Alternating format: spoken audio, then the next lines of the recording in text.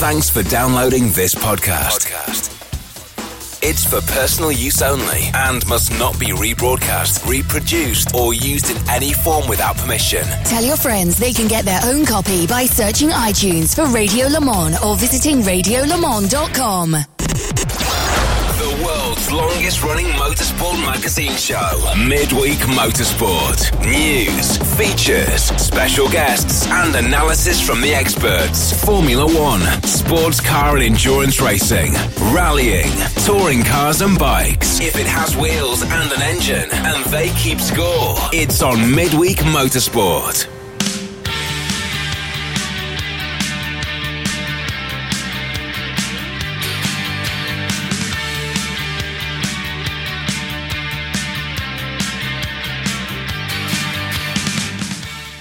Good evening, everybody, and welcome along. It is just after 8 o'clock in the UK. A bit overcast, but been a generally reasonable day here this evening in the middle of the UK. It is Series 15, episode 23. Interestingly enough, we're normally on around about 24 here, and we would normally be at Le Mans and doing this at lunchtime, getting ready for qualifying at this time of night, or at least some kind of practice session. But no Le Mans this week, of course. But we will have some live full metal, as Bruce calls it, racing this weekend. More of that later on this afternoon, or this evening, should I say. Also tonight we have we have some guests. Tim Gray, on a packed show tonight, we have what? On a packed show tonight, we have all the usual features and our usual guests as well, including Shay Adam and Nick Damon, and also Jeremy Shaw will be joining us. Plus, we have a big interview and another interview on the same subject. At Specutainment, if you would like to get in touch with me this evening, or in touch with us. Chris Humphrey says it's Wednesday, I should be at Le Mans, I should be trackside watching Le Mans Cup Road to Le Mans, but that's going to have to wait until until September. Tuning in for my first ever live show this week. Looking forward to IndyCar updates from Jeremy, 24-hour series from Portimao. I hear there's an anniversary. Yes, we've had a lovely anniversary day today, although I've been quite busy. Chris Suku's tuned in tonight. Serafina Chu, the lockdown's been very good for keeping me tuning in regularly. Started a new part-time job at a bike shop, says Slow Past. Happy to listen to the podcast later on.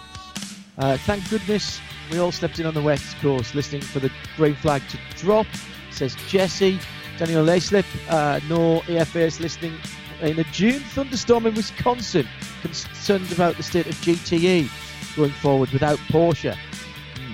And more of that in our big interview at night. Pascal Zulinden, who's the head of Porsche GT Works Motorsport, will join us just after 9 o'clock.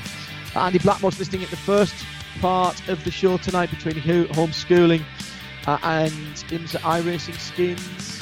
Very much a change from the usual LM24 Spotter guide. Matt's listening for the first time in a long while. Heck, a few weeks working the nights in the local Waitrose. Thank you for your service, Matt.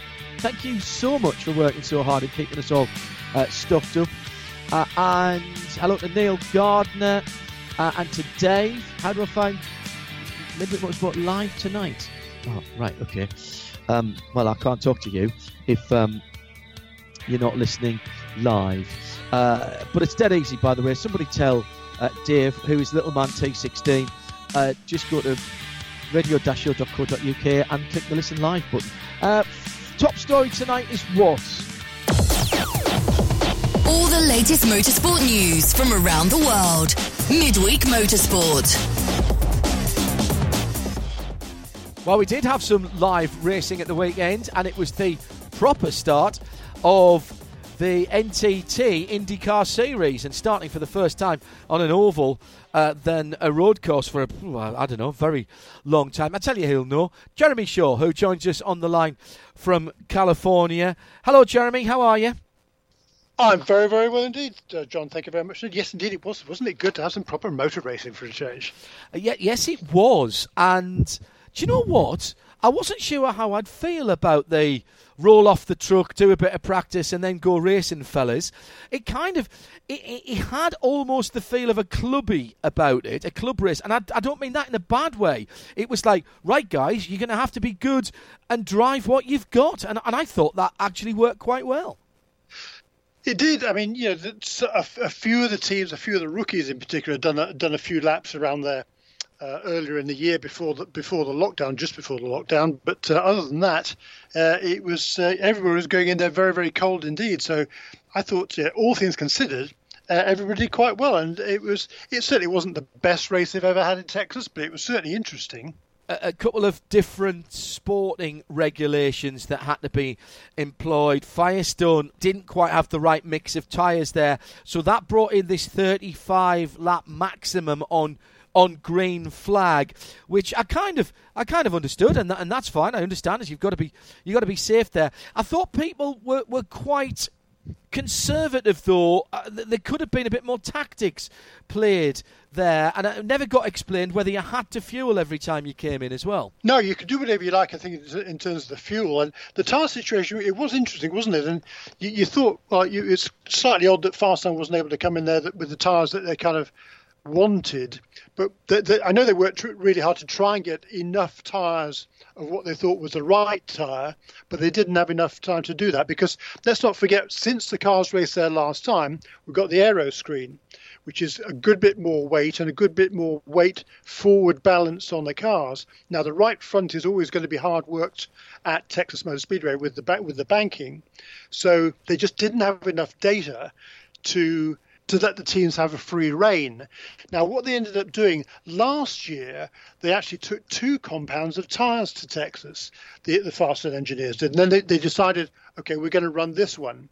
So they were hoping to run the other one. It was kind of, the one they ran this weekend was what was kind of the option tyre from last year, which they ended up not running. So they had plenty of tyres, but they didn't have the data on running with the aero screen, like I say, to be fully confident they could run the full distance. So that's why they put that 35 lap maximum on each stint. And it worked out rather well. It was very interesting to see. I've spoken to a few people after the race, and not many people had any problems at all with the tyres. Penske, however, did. Well, they had problems with vibrations at Texas last year. The general thinking is it must be something to do with the setup they were running there, because hardly anybody else had any problems at all. Certainly nothing significant. So that was all rather interesting, wasn't it? But no, I think as far as the strategy is concerned, you could take fuel or not. It was about a little bit over half the way through what would have been a regular fuel stint. Last year they were running between 60, I think, and 65 laps. So this year, this time they were mandated you supposed to run no more than 35, although the first stint of fuel ran 36, which didn't go down well in certain quarters, but that's another story. I just felt, as I say, there was an opportunity, particularly when there was yellow flags, for people to come in, stick a new set of tyres on, and therefore the yellow laps, any remainder of that yellow wouldn't have counted. I suppose nobody wanted to run super heavy. You only wanted to run with the amount of fuel to get you 35, 36, 37 laps if there was a yellow. I understand that. There was a maximum of how many sets of tyres that you could use over, I was going to say over the meeting, but over the day, of course, yes. As well. And there were 1 or 2 people who saved. I did actually really quite enjoy what was going on. But what you have to say is that Scott Dixon and Chip Ganassi for his car, the 9 car with the Honda engine, were absolutely top-notch all the way through that race. You can talk about traffic, you can talk about getting pulled back under the full course yellows, but frankly, that was the car to beat. The two Ganassi cars, yes. The number 10 car as well, of course, with Felix Rosenquist. Yeah, they had everybody covered. It was very interesting. Certainly in the practice session, it looked like Honda perhaps had the advantage, at least early on. But then the Chevy teams came back, and it didn't seem to be much to choose between the Chevy or the Honda teams, particularly when it came down to the race time, except for the Chip Ganassi racing. But yeah, you're right. They had everything nailed down perfectly. They did a really, really good job. And that little engineering restructure that they had there over the winter clearly paid dividends. Yeah, it's often, isn't it, not a good thing to start changing what has been a winning combination. And Scott Dixon and his engineering team at Chip Ganassi have been very, very successful.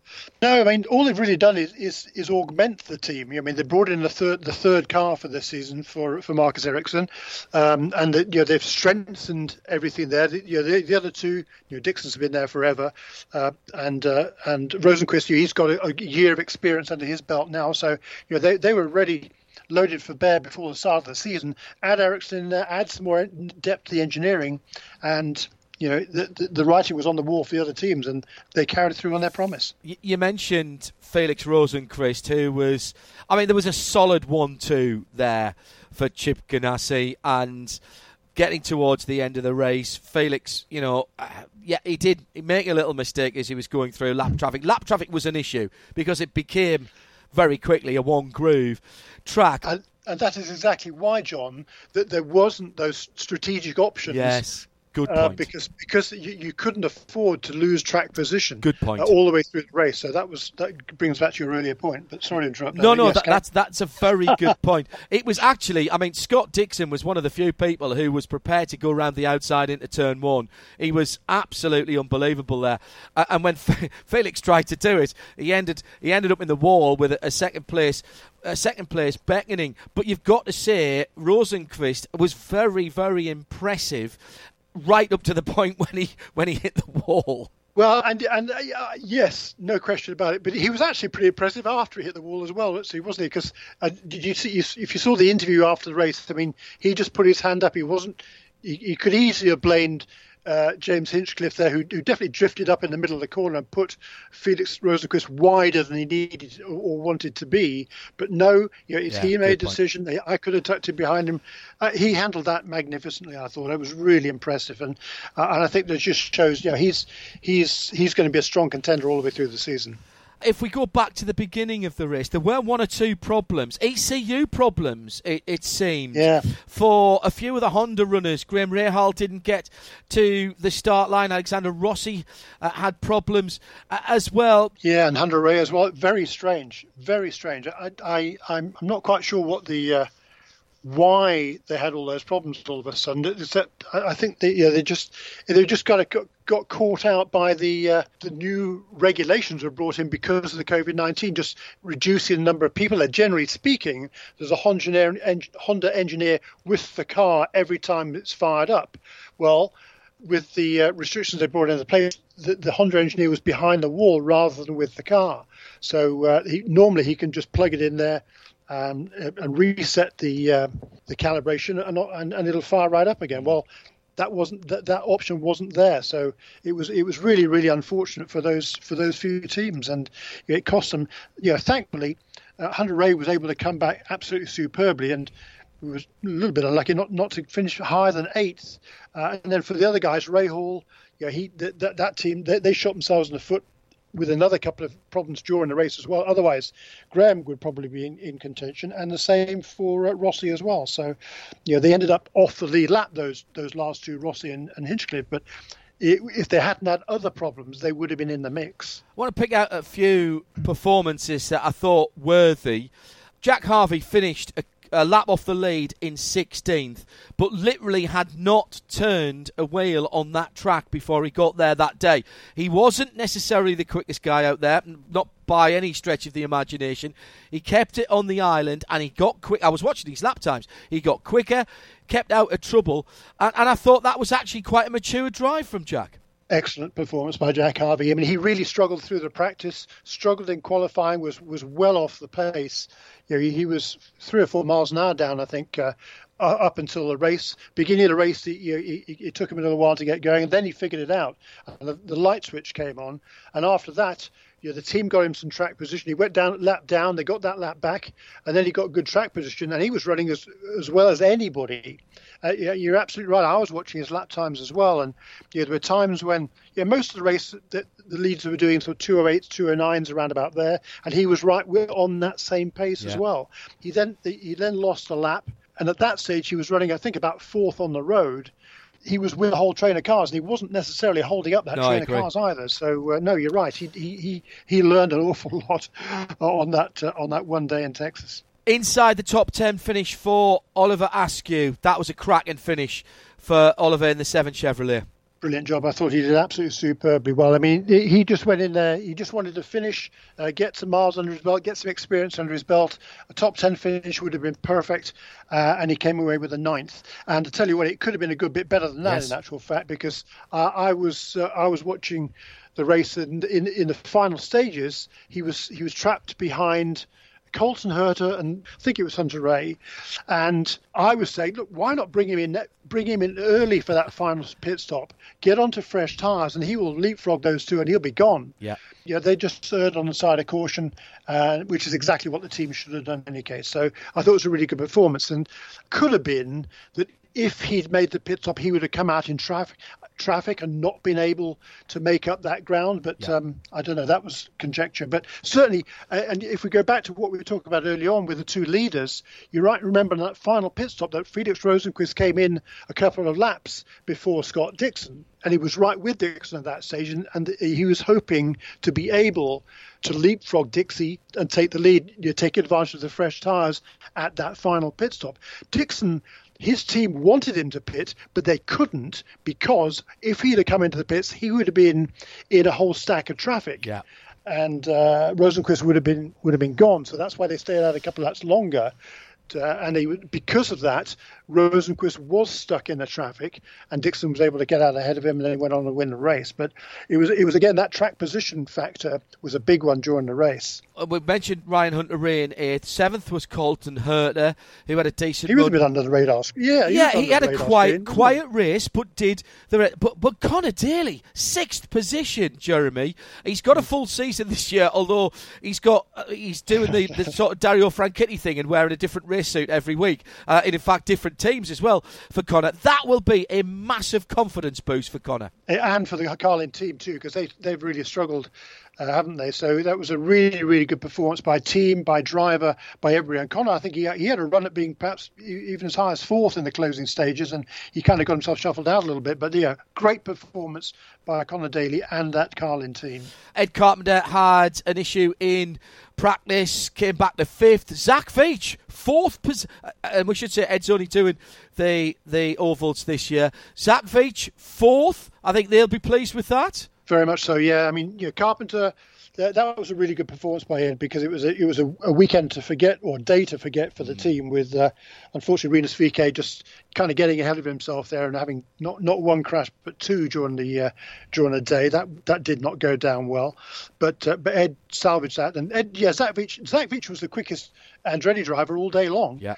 After a very disappointing season in 2019 for Zach, after a promising run the year before, that was a really, really good effort by Zach, and he was able to run with the leaders for much of the distance, certainly in terms of pace, to come away with equaling his best ever finish in the NTT IndyCar Series. Was a really good start to Zach Veach's season. Now, we mentioned the problems of Penske with the right rear vibration, and yet 3rd Joseph Newgarden, defending champion in the series. 2nd Simon Pagenaud. I don't think, given the day that they'd have been too disappointed with that, because they were really struggling 3, 4, 5 laps into a new tyre run. Yeah, very strange that, and again, that was nothing to do, I believe, with Firestone. That was something to do with the setup they had on the cars, because they were complaining of vibrations last time they were at Texas, and they had the same again here. But they certainly had good pace. Joseph was on the pole, and those two, they were both delighted after the race to finish where they did, because it could have been so much worse than that. As competitive as it was, they were fortunate they had the track position, and they were quick enough to be able to maintain those good finishing positions as well. I thought it was a good start. It gets us all back into the groove, and there was a bit of a buzz around what's going on. No fans in the stand, but you know what? It worked for me. Yeah, no question about it. I was a little bit disappointed. I would have thought that Texas Motor Speedway is a big place. I was a little bit disappointed they couldn't have come up with some sort of social distancing measures to get some fans there. But I certainly understand why they didn't. And it was just great to see some race cars on the track again. And I think for IndyCar, having they dabbled a toe in the water with some of their sim races, which didn't exactly come themselves to glory with. So this was a really good comeback, and it gets IndyCar racing back on the map again. And of course, it was on NBC, big NBC, as well on Saturday night, and the viewership numbers were pretty good. And bigger than anything other than Indianapolis, other than the 500. Yeah, exactly. So, exactly. that tells you all you need to know. People want to see live sport, not necessarily motor racing fans, just sports fans. They want to see live sport, Jeremy. They do, and it was it was a good race. It wasn't a great race, but it was certainly a good race. And I thought the commentary team did a really good job. I thought NBC did a good job with their coverage as well. And so I think it was definitely a plus for NTT IndyCar Series in particular, and motor racing in general. It's good to hear the noise. It's a shame we couldn't smell it. But, I'll take it. I'll take it. Jeremy, thanks for joining us, and seem to be back underway now. So, hurrah. Hurrah indeed, yeah, so exciting. And it's a few weeks before they're back in action again, but that'll give them a chance to regroup and come back stronger at Indianapolis next time out on the road course. Thank you, Jeremy. Nick Damon joined us as well tonight. Good evening, Nick. Good evening, Tim. Good evening, John. Good evening, everybody. Did you watch the race, Nick? Yes, the following morning. Not live. I did it twice. I watched it live. Fell asleep, woke up, fell asleep, woke up, and frankly, it was much better watching it in one go. I replayed the timing as well, which made it far more sense. Did you watch qualifying and practice as well? Of course. No, I just saved myself for the race. What were your impressions then, Nick? Well, I think I'd echo a lot what Jeremy said. It was great seeing the cars going. It was a good opening race. It wasn't a great race, but it was good to see the cars going round. Rosenquist made a silly mistake.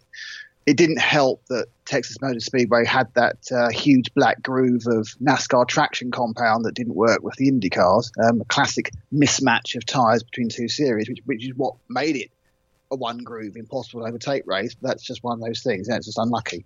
So okay. The race was okay. I must admit, I think the cars look awful.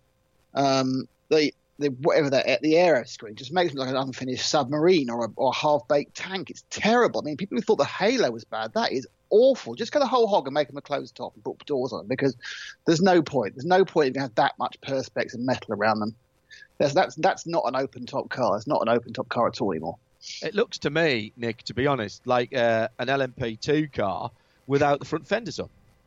Yeah, but exactly. It looks unbalanced. It looks unbalanced with the screen on and no front fenders. I know what you mean, but it's safety, mate. So Yeah, but halo safety, and I don't want to say something unpopular, but I'm not overly sure. I don't actually agree with halo or the aero screen, but carry on because I'm out of step. Jeremy mentioned that Ed Carpenter had some problems. One of those was his teammate. Really? Did you hear what Ed had to say about Rinus VK after the race? What the guy who crashed twice he crashed in practice and then crashed again. He's quite expensive, isn't he, for a 19-year-old Dutchman? Well, there is that, yes. Ed was saying he needs to listen to what I'm telling him about how to drive these things. Yes. Well, obviously he must have seen something to sign him up, so... I haven't heard of him. Have you heard of him before? Yes, he's very good. Really? What's he done? We've talked about him quite a lot on this program. Really? Okay. Well, as you know, I live in my bubble, which is now fully approved. Funny thing that I noticed from his crash in the race, when the cars came to rest, Alex Palou, when he was trying to get out, is obviously so used to climbing out the right-hand side of his car, but because it was butted up against the safer barrier, he couldn't get out the right, but he also felt like he couldn't get out the left, so he turned around 180 degrees so that he was facing backwards and then climbed out what was then his right. He came out the conning tower, you mean? So I don't know whether that's superstition or just force of habit. I think, oh, you had a massive accident on oval. You excuse anything. Yeah, I mean, he was very unlucky. I mean, he was just completely innocent bystander from someone who just lost the car, as can happen, especially when you haven't got much experience and you're pushing too hard. In fairness, I thought Reynes was more at fault for the one in the race. He'd had no practice in the first one. All right, yeah, okay, he had a shunt, but he wasn't the only person who did that. In fact, didn't his team owner have a shunt as well? Or was that? No, it was Sato had a shunt as well, didn't he? They didn't get that car back together. But a number of people had spins, particularly people who hadn't driven there before. In the race, I think he'd caught it, but then he got back on the power too early, and he was up in that grip patch that Nick was talking about. I think if Paolo hadn't been there, he'd have saved it the second time as well. Yeah, you might be right. That grip patch as well, apparently the track said that had been redone about 2 weeks ago. So it should have given grip, but it clearly didn't. No, it was designed to give grip to NASCAR, and there was a mismatch between the NASCAR tyres and the Firestones. It's quite. It's very interesting that because we know it happens a lot when you play in F1 when they have different tarmac. They have to rip up. They have to suck up the old rubber before they put down the rubber they like. Yeah. Tom Firth reminds me Ed Carpenter did have a spin in practice, but he didn't hit the wall. Yes, he was very good. Nearly a full month, as Jeremy said, until the next one, which is on the mega weekend of American racing. Yes. Where everybody is racing together. It's the and F1. 4th of July weekend. And F1. Yep. It's going to be a busy day for those of you in the States who watch your sport on NBC or NBCSN, because there's IndyCar and NASCAR Infinity Series and Indy Lights. IMSA Oh, no Saturday. Indy Lights, that's right. And IMSA is on Saturday as well, yes. All on Saturday, and then Sunday's the Cup race. And they're at Indianapolis, and we're at Daytona, so two of the big venues being used. You're listening to Midweek Motorsport, Series 15, Episode 23. Nick Damon's on the line. Tim Gray's up in London. Where to next, Tim? Did you notice that towards the end of that IndyCar segment, Nick Damon said F1 3 times? Yeah. So we're going to F1 next? No, we're going to rallying next. And the cancellation of this year's Wales Rally GB. I've faded him down so he can't say anything. I wasn't going to say anything. Which was due when, Tim? Was the end of October. So it was, yeah, all right. So it used to be November, but back end of October. Okay, fine. The reason given is? It's in Wales. Which hasn't opened up as much as England yet. No, Wales. But it's a long way away. Wales still doesn't have hotels. The Welsh First Minister Mark Drakeford said hotels in Wales will not be opening anytime soon, and sporting events are right at the very bottom of the list. Yeah, I don't disagree with that, really. I don't. His message and the new tourism slogan for Wales is obviously going to be, come to Wales later. Sometime, but not yet. In the future. Yes. It has a knock-on effect for other people, though. In particular, the British Rally Championship, which has already had one event, the Cambrian Rally, and they've already decided that they're going to include the Ypres Rally in Belgium as part of the British Championship. Yeah.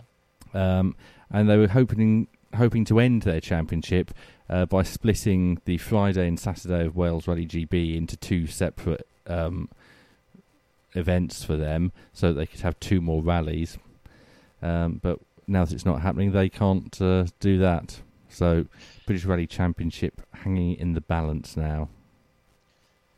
Given that yesterday half of the English Football League decided they weren't going to complete the season, I'm not sure how you can justify... That's for nothing other than financial reasons, though. Well... Really? Yes. Well, because the backstory to that is the FA has negotiated a very sweet deal with the Nothing TV to do companies. with the FA. The FA is not involved in this at all. Well, so who is it? EFL? The EFL. Right, okay. So the EFL have negotiated a pretty sweet deal where they don't have to give as much money back as they thought they were going to for Leagues 1 and 2.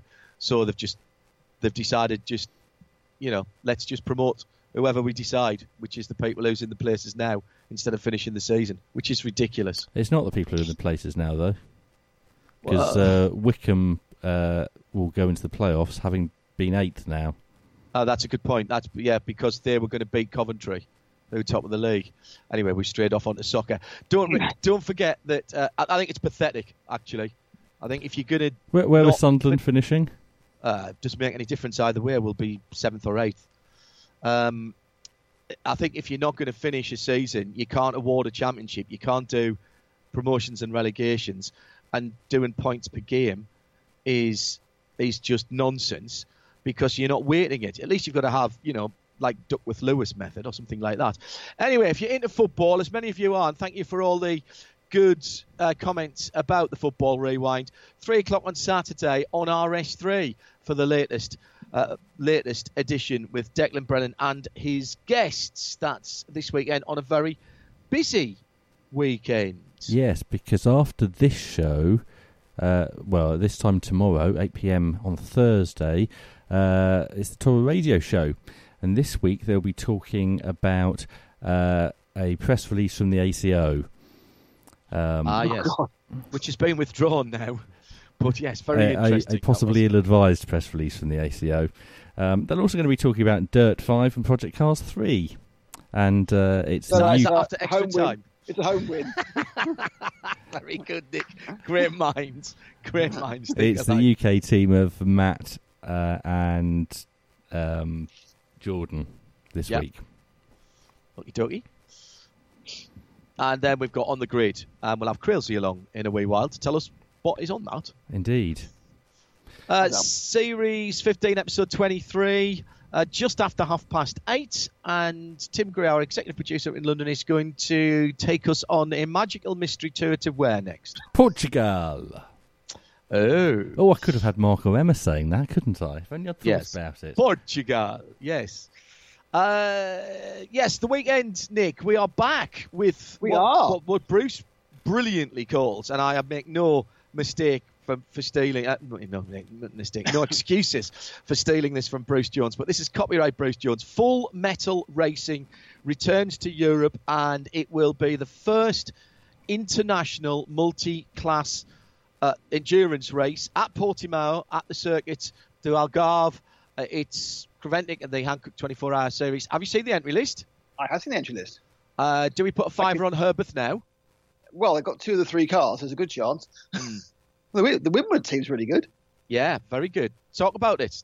What do you think? Well, we have, the first, as a proper race of the year, of the restarted year. And we have, whilst we haven't got a massive number of cars, we have got a decent fight in every single class. GT3, we've got 3 entries, including the main Herbert. For lovers of the class and lovers of the show, it's the Alleman, Bonn, Renault race. So at least I won't have to worry about which one's which from many miles away. The second Herbert car is the has been for most of the year, and there is a Mercedes AMG GT3, which is backed by AMG with Winwood Racing. It's got Phyllis. This is the HTP Winwood team who were most recently successful in the Man Filter colours in the DNLS last time out. Yeah, so they're going to try and do it for real as well as doing it virtually. So then we have a couple of races. And Phil Ellis, who was driving in that race, is with Indy Dungy, Russell Ward and Bryce Ward. Now, they're based in the US, but I know they have been coming backwards and forwards because obviously HTP Winwood, Russell is running that alongside Christian Hornadel, isn't it, of course? So I'm not sure if they are coming over or whether Christian Hornadel might have to dust off his race boots. I don't think there's much problem flying into Germany, to be honest, because Germany is very less affected by COVID than most of the rest of Europe. And, of course, it'd be fine to leave America, no issue at all. So yes, moving on, we have a couple of Porsches from Molyneux Motorsport and of course the Speed Lovers, and then a plethora of GT4s. subclass. We have Aston Martin. We have a Mercedes and 2 of the Caymans. 718, it's a car which Aston Martin with Brown Silverstone for 12 hours. Yeah, excuse me. Aston Martin Vantage for Pro Sport, which includes Nico Verdonk and Rodrigue Gion, along with Konstantin Scholl and Tom Herrin. Nico and Rodrigue are doing 4 24-hour races in no time at all. And as Nico's press release said today, certainly we're not going to get bored. There's going to be plenty of racing going on. There's a couple of Portuguese teams in there. Yep. Parker Lagar Racing. Yeah, the Parker Lagar always turn up at Portimao. I think they're actually a local Algarvian team, if that's a word. So the Parker Lagar team are always there. And this is about the 4th time we've been to Portimao with Creventic, I think. Right. So they have a mixture of cars. This time they're coming with the GT4 version of the AMG Mercedes. And I say all Portuguese team for the first, the Caymans, who are also in GT4. That's Paulo Pinheiro, Miguel Praia and Miguel Ferreira. The Muller Motorsports, they've got a Cayman 718 as well for Axel Zarting and Daniel Schwarefeld and Torsten Jung. Yes.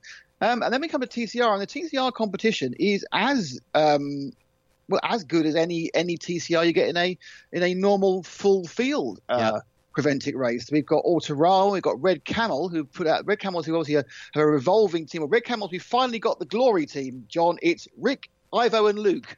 So it's Team Broikers. I think it's the first time all 3 of them have been together. Correct. Because I think we've had various combinations of 2, but I don't think we've ever had all 3 with no extra drivers. So it's going to be Broikers only in Red Camel. And as long as Ivo doesn't drive very much, they'll have a good chance of winning that. Stop it. They're raring to... Ivo is absolutely raring to go. He was on television in Holland recently as he and one of the team members were literally the only people in the airport. And it was quite funny in the interview. And for once, Ivo decided not to talk. He let the other chap do all the talking. Yeah. Finally. So it's the Breakers family day out in the 101. And the key thing to remember there for Luke is to not bin it on your in-lap. Which he did in the Monza race. The 12-hour virtual. Yeah, we have Autorama, who, of course, have been ever present. I think the Autorama car has been in just about every single... so the second Autorama is 112. The number 1 car, sorry, we should have said their first car is actually the overall Creventic champion from last year. And so it carries the number 1. And that has, Kari-Pekka Laaksonen and Antti Bulli, who is a man, much like most Finns, of few words. Lets his drive and does the talk. Very, very quick. Yeah, he's got a few words, but at least he's polite. He's not a man of few words and rude, like a certain Mr. Raikkonen. No. And then we have Christophe Lenz and Jérôme Oguet, again, regular drivers with Autorama. We've got a Volkswagen Golf for Code Racing, which is a French team, again, with people we know well, like Thierry Boyer and Bruno Darossi. And then AC Motorsport with a Audi LMS, which is obviously Stéphane Parin, who's another person who effectively does just about every single race, but often in different cars. Yeah. So, and the Come To You Team Audi Sport is the Tom Coronel, Natalia Burton and Nicolas Bert car. Yeah, that's we got 2 pros in that one. Natalia Burton and Tom Coronel. I think Tom Coronel's probably moving the upper age of pro. May go to say pro on age, but don't forget with Tom, he's only doing it so he can friend you and then unfriend you on Twitter, as that's what Tom does. We've got live qualifying on Friday. We've got the start of the race on Saturday, so a little bit of build-up. Obviously, Nick can't do his grid walk, but that doesn't mean there won't be a grid walk. We're just finding... Yeah, I'm afraid you may have been usurped, mate. Oh, no. You parachuted Joe in, have you? No. We're waiting to see guests. Takes more than one person to do your job, mate, if you're not there. That is true. Can Nick still perform the first 30 minutes of the show in a walking position? Yes. Well, I'll be in your house. You can in the studio. Decide what I do. Yeah. Yes. Yeah. But keeping 2 meters away from Johnny Palmer.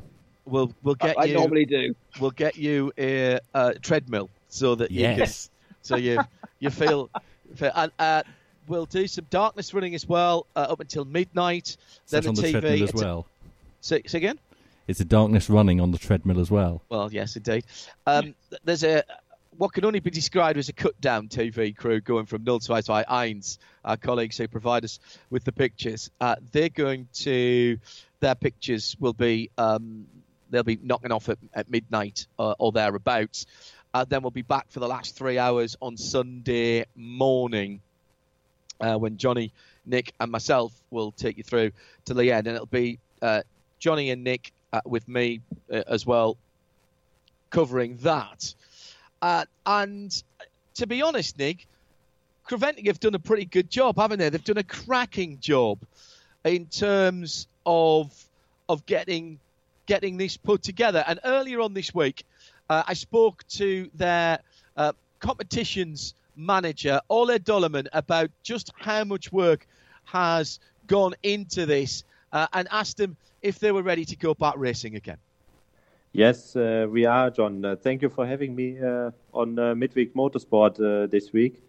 And we are very much looking forward to it. In fact, will be the very first international car race to take place after/during the COVID-19 crisis. Measures are in place, and it's just a great forecast to finally be back on the circuits instead of in the office. Before I ask you about the prospects for competition at the weekend, I've got to find out a little bit behind the planning, the logistics, these sort of things. In the best of times, Ola, don't come together easily. It's a massive team effort. Tell me a little bit about the process that's gone on to get cars back on track at Portimao this weekend. Well, we are just at the end of travel restrictions ending inside the European Union. And the last few weeks have been a massive effort from all of the people here at Creventic, but also Portimao circuit to ensure that we can go to Portugal, that traveling is safe, that all sort of measures are in place on circuit to ensure the safety and health of our competitors. And last but not least, we also should not forget about our teams that are taking one step forward to be part of this, I'd even call it historical event for us, to join us as some sort of pioneers, showing that motorsports is possible in these difficult times. And without a massive team effort internally and externally, we wouldn't have been able to achieve being back on track already now in June. So what things have you had to put in place to get to the circuit, and what have you had to put in place at the circuit to keep everybody safe? First of all, we needed permission to have a race in Portugal in June. Thanks to the circuit and the circuit staff, we could ensure that actually quite on time. But of course, then there was still traveling, and then there was still hygienic circumstances that we need to keep in mind. And it is a lot of documentation that is required. It's getting a bit easier now, but a few weeks back, it looked as if it was still more difficult to cross intra-European borders than it actually is right now. So we needed to prepare for the worst case possible, having documentation in place for trucks, for equipment, logistics to cross intra-European borders, and also to ensure that none of our staff, drivers, teams must go in quarantine. So that was quite a challenge logistically, which we luckily could solve in the best way possible now, that we can ensure no one needs to go in quarantine. Traveling is possible, hotels are open, restaurants are open. So with distance, social distancing, still a lot of fun is possible. And the second part, of course, is what is in place on the circuit. We needed to reduce the number of people per team, need to ensure that distances are met. We could also shed a different light on some procedures that we're having.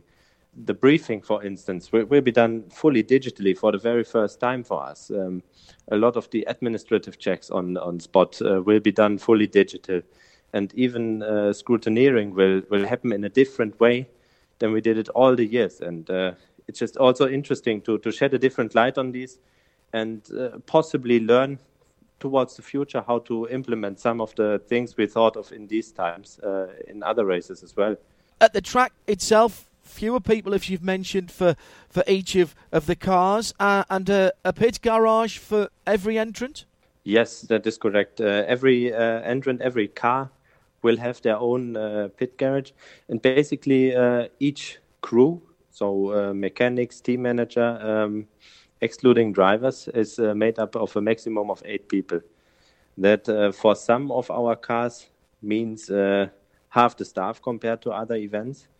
But it is possible. For example, during pit stops, instead of 4 mechanics, only 2 are allowed to work on the car.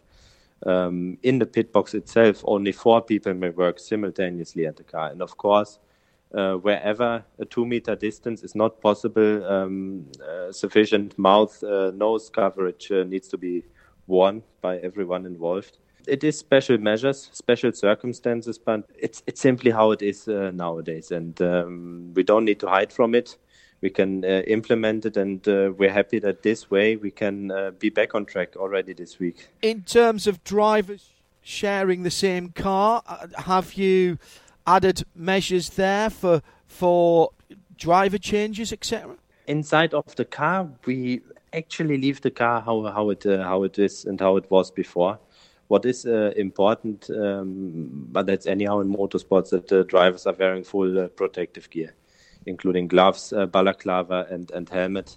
Even though they're sharing one seat in the car, since they're wearing protective clothing, we are 100% certain that there will not be any impeachment on hygienic standards in that sense. We can't go motor racing without the excellent work that goes on at every circuit by the motor racing marshals. That is something that the circuit itself has ensured and put measures in place, that marshalling at the posts will be done in line with the prescriptions of the FIA. So there will not be a massive reduction on marshal staff, but measures are in place that distance can be kept at the marshal posts. It will basically be avoided for many people to meet also around the circuit, and measures are in place that these marshals, the volunteers, can disinfect their hands, wash themselves properly, and stay within the same circle of people throughout the weekend. How important was it for Creventic, for the Hankook 24-hour series, to get something going again? Safety, of course, always comes first. So we of course need to ensure that we're not doing anything rushed. It's very well thought through that we're going to Portugal now. Measures are in place, but it is for us important to also keep some sort of role model role in this entire construct and show others that motorsports is possible. We have the advantage that we are working and living in a non-contact sport. It of course makes motorsport more accessible than team sports during these times. But for us, it is a great honor to be the first international race to start again. We'd have been one of the first international races starting in Europe in March with the 12 Hours of Monza that were initially scheduled. And now we're still the ones that are going to open the season here. It's simply a great honor. And all the thanks of ours go to the people that make this possible, including the teams and drivers that join us in Portimao. It's almost 20 cars confirmed at the moment. All of these people can be considered pioneers in these times, I'd say. With the likelihood, Ola, that we're going to have to learn, perhaps to live with this for a very long time, do you feel as though Creventic is learning procedures here for the future? Yes, I definitely say so. The approach of motorsports during the COVID-19 times is a learning process. This is definitely a big first step that we're taking now, not only for us, but for anyone involved in international motorsports. After the event, we can again reassess, reevaluate, look at the procedures, and in the end, make sure that motorsports remains accessible to the competitors, remains accessible to some extent to the fans that are following us, and that we can continue living our passion of endurance racing together with everyone who wants to. Just take care that all the measures that are necessary at the specific time are being taken care of. Brilliant stuff from Ola Dolleman. Spoke to me earlier this week. Oliver Giles listening tonight, expecting a competitive duel between HTP, Winward and Herbert for overall honours. Welcoming return of sound and vision coverage as well. Dave Alcock, do we know how many hours? Just over 14 hours of sound and vision, of which about 12 hours. So half of that, half of the race included in that. And, of course, the qualifying sessions on Friday. Tea time in the UK as well starts at 5 o'clock over on RS3 and RS1 will simulcast that as well. Dave Alcott would just mention of the Duckworth-Lewis matter. It said, sad to report that Tony Lewis, the mathematician who was the Lewis in Duckworth-Lewis, died on March the 20th this year. Another one of those great British minds who contributed so much but few have heard I'd missed that. I'm sorry to say. Hello to Sarah Rigby tonight, tuned in and getting ready for the weekend. Bit of Aston Martin racing down at Portugal, so I'm sure she'll be tuned in. Tom Firth saying, sounds good, great coverage, excellent comms from the guy, says Chris Humphreys. Hello, Chris. Won't be long before your trackside again, I would think as well. Hello to David Monks, tuned in tonight as well. Jesse says digital scrutineering. This is going to get interesting. Very good. And Neil Gardner says reducing team staff, is that a positive? Less expense for each team, and as a result, possibly more teams that can afford to go racing at a good level. Every cloud. Agreed. Absolutely agreed. And Chris Humphreys just backing up what Ole said. I have read the Motorsport UK guidance of 2 marshals reports. I haven't seen FIA guidance yet. I suspect FIA F1 marshalling guidance will go online soon. No compromise on safety, Chris. I think that came over loud and clear with what Ole said there. And Nick Damon, Jesse said tons of great technical information there from Ole. He's brilliant. Nick, the Creventic, I mean, they've grabbed the bull by the horns. They've set that stall out and they've made it happen. It's, just under 20 cars, not the biggest grid, but money, mouth, rearrange. They've made it happen. And as Ola said there, they might well be learning stuff that they can put into action in the future as well to make their product better.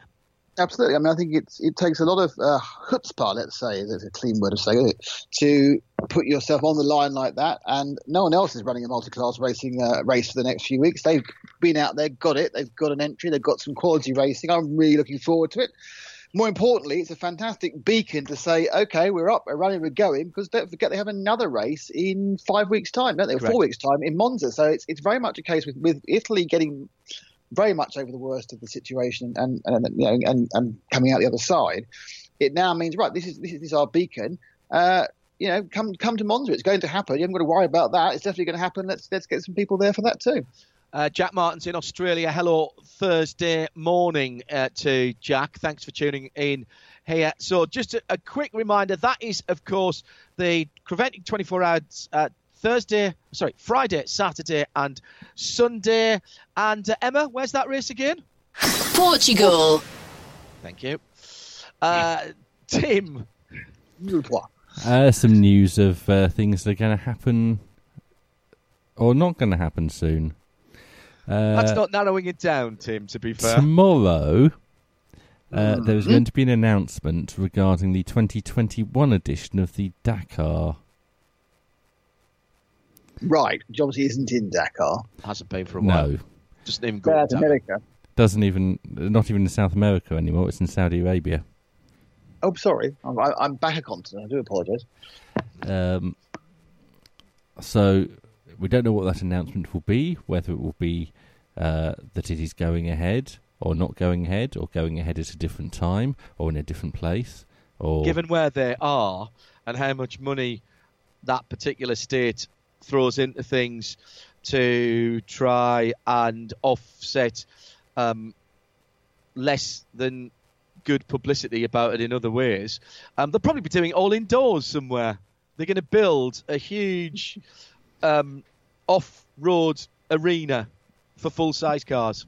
And on the subject of huge off-road arenas for full-size cars, yeah, Race of Champions is happening virtually. Not happening this year in real life, but it will be happening virtually. And that's on the 28th of June. It's just like any normal afternoon when you're desperately trying to find a car you can win a race in online. Moving on. Let's do some Formula One. Hooray! God, I wasn't quick enough on the theatre there. I think you were quick enough. Okay, just. So we've spoken about the European part of the calendar. The first 8 races, yes. Turns out that European races could be the next 3 as well. Well, depends how you're definitely or Europe, 3 of the next 5. Is Sochi Europe? Don't know. Is the question on that one. Is Baku Europe? No. Not going to Baku. Double header in Sochi. And then potentially... I think Sochi's in Europe, yes. And then one race at Mugello. An F1 race at Mugello? Yes. Yeah, that's picked up a bit of romance. It's just about the 1000th race that Ferrari would have taken part in, and they thought it'd be like being in Italy for that. I think Mugello is a fantastic track, and being behind closed doors. Is it? Yeah, it is. Yeah, being behind closed doors. It's become Grade 1 this summer. Okay. Yeah. Big issue with Mugello, as you know, John, from being there, is it's one road in, one road out. Yeah. So you could certainly not have a Grand Prix with people there, but a Grand Prix with no people there would be interesting. However, I would say it'll be a fantastic race thing to cars drive around, but I don't see it being very good as a raceable track. I don't see F1 cars being able to overtake there. When was the last? Never. I was going to say when was the last Formula One race there, but you beat me to it. You knew what I was going to say. Yes. It was an obvious question, and everyone knows that the answer is never. China is also a possibility. No, go on then. 1985 in the 1000k of Mugello, in full house Group C cars, Riccardo Patrese in a Lancia LC2 139.07. That's the best lap record ever then. Yeah. Was that real, or was that something that Tom Aaron created? No, that's it actually on happened. their side. 143.0 Timo Scheider for DTM. Mike Thackwell in F2 at 143.9. MotoGP 45.5. GT1 48.4. And this will Nick will like this. Andrea Bertolini in a Maserati MC12. Yeah. Moto 2, Sam Laws, Danny Kent in Moto 3. So an F1 car will do it about 110 then. Perhaps 115. Oh, that'll be scary. I don't think. I think that's romance. I don't think that's going to happen. China and the Middle East also still like. Yeah, they want to have a double header in Shanghai, don't they? They want to go double header in Shanghai, and then the bit that I think is certain is the 3 races in the Middle East, which is a double header in Bahrain and then finishing in Abu Dhabi. Whether it finishes in the same original date for Abu Dhabi is question markable, but those 3 will happen. So they've got 11. If they then decide that Sochi is Asia, or so they might make their continents back number as well. Not that the boat that's been waived. The continents thing has been waived by the FIA. Well, and Shanghai is there anyway. A good point. Right. We said it would be anyway. We absolutely said it would be 3.1 miles. So it is 3.2 miles, Michelle. I've just looked it up, and it is long enough because it's got to be 3 miles, hasn't it? No. Oh, okay. MotoGP has a length restriction. Formula One does not. Really? Monaco is not 3 miles. I don't think that Red Bull Ring is 3 miles. Baku's not 3 miles. Oh, okay. Baku is way over 3 miles. It's about 1.5 miles straight. I don't think Singapore is 3 miles. Didn't you tell me, Nick, that there is a sort of an unofficial lap time that they don't like to go under? They're under it. The only place they're under it is it's supposed to be it's 110 in race trim. Is they don't want to go under 70 seconds, and they are under at Austria at the moment, but the rest are all okay. But that is an under the counter rule, not a rule that's writ large. If they really, sorry, go ahead. Yeah.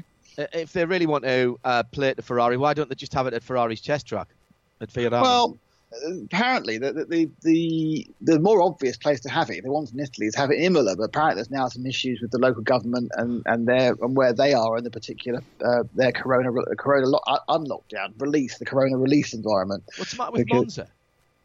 It's already got one. They're not double-heading Monza, you're saying? Oh, I see. Right, okay. Because they're not allowed to have that many noisy days at Monza.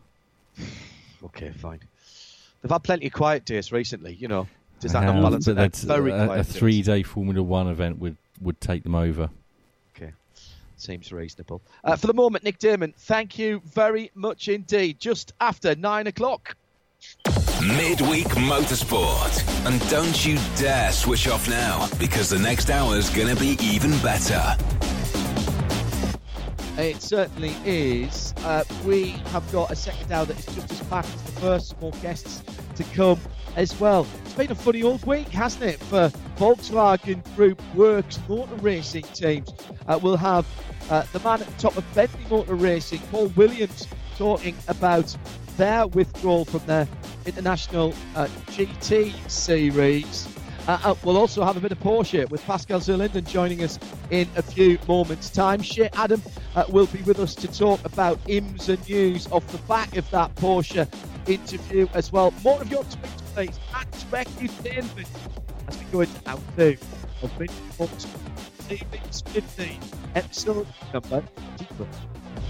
Midweek Motorsport on RadioLeMans.com. Just after 9 o'clock on a Wednesday evening, time for our big interview, and delighted to say that joining us on the phone from Germany, the man at the head of GT Works Motorsport for Porsche is Pascal Zurlinden.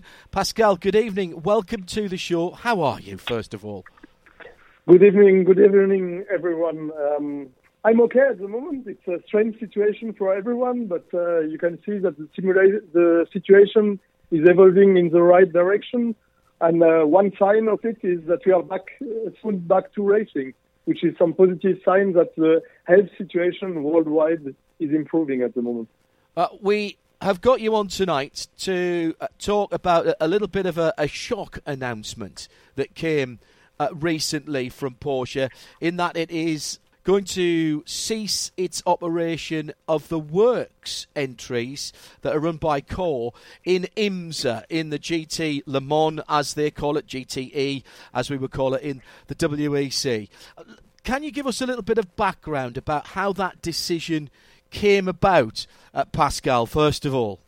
And then if you look at how coronavirus is affecting the economy, and like this, also the finance of all automotive manufacturers, also Porsche, and everyone in the company has to do his contribution to help the company. And at Porsche Motorsport, the decision was taken as a contribution to stop the works program of GTLM in US from next year. For sure, the US is an important market for us, and we will continue to support all the IMSA platform, if it is with our customers in GTD, GT4, or with our cup cars. So we'll still be present, definitely. And this decision, Pascal, it came from Porsche AG in Germany, or it was a decision made by Porsche Cars and Porsche Motorsport North America? It was taken by Porsche by the mother of Porsche, which is Porsche in Germany.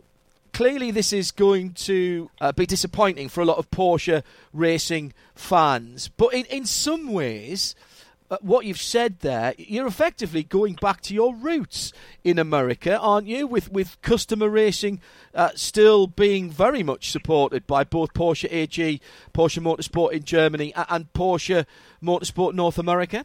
Definitely, at the end, our roots are customer racing. One of the proof of this is if you look at our presence in Le Mans, since 1951, there was always Porsche in Le Mans, but not always works team, but Porsche was always present with one type of customers, and that's the customers.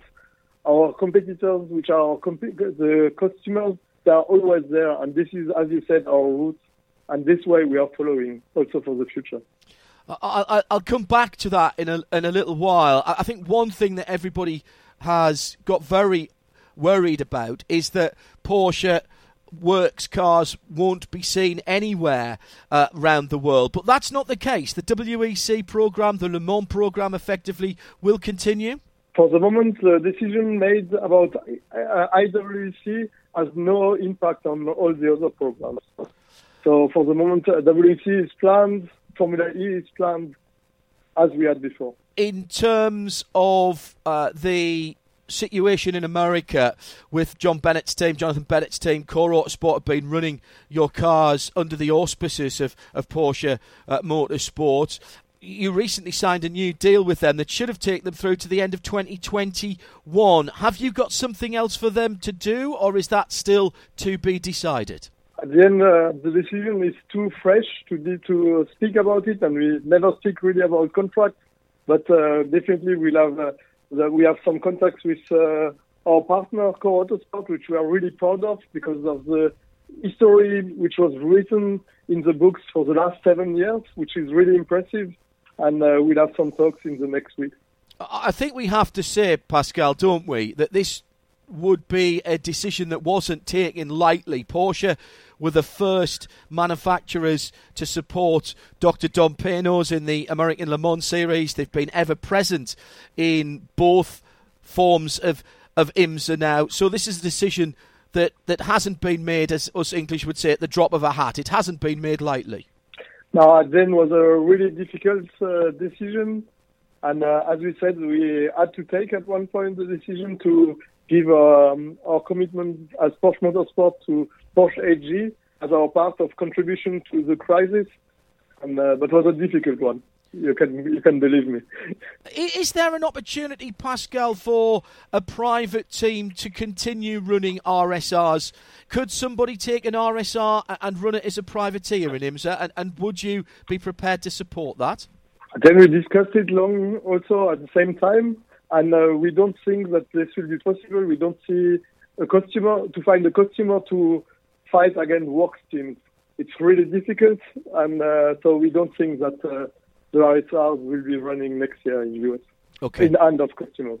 What about other programmes then? It's no secret that every major manufacturer, including Porsche, have been very complimentary about Scott Atherton's and now John Doonan taking it on for IMSA, a plan with the ACO for LMDH prototype racing. Is that affected in any way by this decision? As you said, this decision was independent from any other decision. The decision to quit GTLM in IMSA at the end of the year.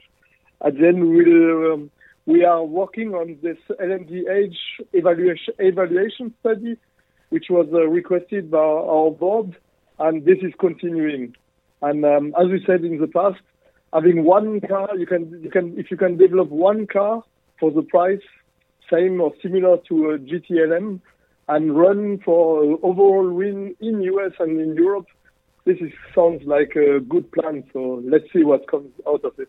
I'll be honest, Pascal, I never thought I'd see that in my lifetime when we announced that at Daytona, which seems like a million years ago now. I honestly had to pinch myself. It's a great opportunity, but of course the current situation with manufacturers worldwide having to shut down, that is going to make things difficult going forward with any new programmes. Yes, I would agree, but again, on the same hand, every category in the world, if you speak about Formula One and others, they are all seeing how to develop a next regulation to save money. But ACO and IMSA, they already did it last year because they presented economical viable top category already in January in Daytona, which they could be proud of because at the end they were one step before all the others, what the others are working on now. Do you believe that kind of initiative that the ACO, Pierre Fillon, Gerard Nouveau for WEC and now John Doonan for IMSA along with Jim France, do you believe that that kind of initiative is required now in other motorsport areas because of the financial hardships, in effect, that we're going to see and the financial decisions that will have to be taken by OEMs and their motorsport department? Definitely, I would agree personally with what you said. At the moment, everyone is counting every cent before deciding a project. But if you can see that this project is really cheap and you can have the right exposure, then you have a chance. And they did this step before COVID-19 came, and this could be a chance for endurance racing worldwide. We should make it clear here, Pascal, that Porsche are not going to disappear from IMSA. The works cars won't be in GTLM, but that does not mean there will be no Porsches in IMSA competition. Definitely, we are already in contact with our teams who are now running in GTD, GT4 and so on to see what their plans are for next year. And I'm sure Porsche will still be present. I will be there in Daytona next year, and I'm already looking forward to it and trying to help out our customers, which is back to our root, absolutely, as we said before. And in terms of new product from Porsche Customer Racing, I note with interest the GT4 Cayman Championship we're about to start in the UK. Is there an opportunity to introduce that sort of championship for privateers in the US? Yeah, in the US there are already many sports cups, like the GT4 Championship East Coast, West Coast, and so on. So the club sport platform is really important for us in US. You have, I think, 3 or 4 championships in parallel to the big ones like IMSA or SRO. And still, of course, the IMSA GT3 Cup Challenge USA and Canada, supported by Yokohama. There's been, for some time, the thought that there might be a Carrera Cup America. Is 2021 or 2022 the right time to think about Carrera Cup and a full Pro Series for the 911 Cup car? I would say this would be a decision which we would make with our customers. It will be a customer-driven decision. We're not that far away from getting back to what my colleague here at Radio Shulman at Bruce Jones calls full metal racing. We've all been involved in the virtual side of things, as Porsche have been as well, with a variety of championships. But 4th of July weekend, Saturday night racing at Daytona. It's a bit of a different feel to going back to Daytona at that time of year. Are you and the teams excited about it? Definitely. And then we are also excited about all the esports, which is something Porsche was already in the last 2 years, and we are developing more and more. And our drivers are really involved in lots of series like IMSA series, but also 24 Hours of Le Mans next week. It's also exciting, but definitely for our drivers, for all our fans, going back to the racetrack, this will be something special. And this will happen now in a few weeks from now, and we are really all excited to be back. Daytona will be a bit special, as you said. Now it's summertime, so different temperature, but also really exciting because you have IMSA has so much data from all what happened during the winter, so the BOP should be nearly perfect and will be a really great race, I'm sure. How impressed are all of the teams, but you particular, with how IMSA have been communicating and how they've been able to get back to racing? It looked for a while as though we wouldn't be able to get drivers and team personnel from Europe, from outside the US, in fact. And they've worked really hard with the authorities in the States to get this going again. All the guys around John Doonan, they were pushing really hard and always keeping everyone involved and informed. We had always called because at the end, Porsche and probably BMW, we are part of the critical teams who are sending guys from Europe, but not only drivers. And at the end, it was always transparent, and they were really, really helpful, I have to say. Without them, I don't think we would be able to go back racing. In a normal situation, about how many personnel would come over from Europe to support the two cars in IMSA? Depending on the events, we always send, outside of, if you ignore the drivers, between 4 and 6 people from Europe. Some engineers, some specialists, our head of operations, Stefan Olvart, and also some press guys and marketing guys who are preparing all the content you all like. Looking forward to getting that IMSA season underway. It has a different look to the start of it, but very familiar going through the middle. But at the end, we're going to finish at Sebring and the Sebring 12 Hours, and that effectively then will be the Porsche GT Team North America's swan song. That will be their finale. I would suggest that's not a bad place to finish off. You've had some success there. Sebring, the last 2 years were really special as we won the last 12 hours of Sebring. Was also my first race in the responsibility I have now.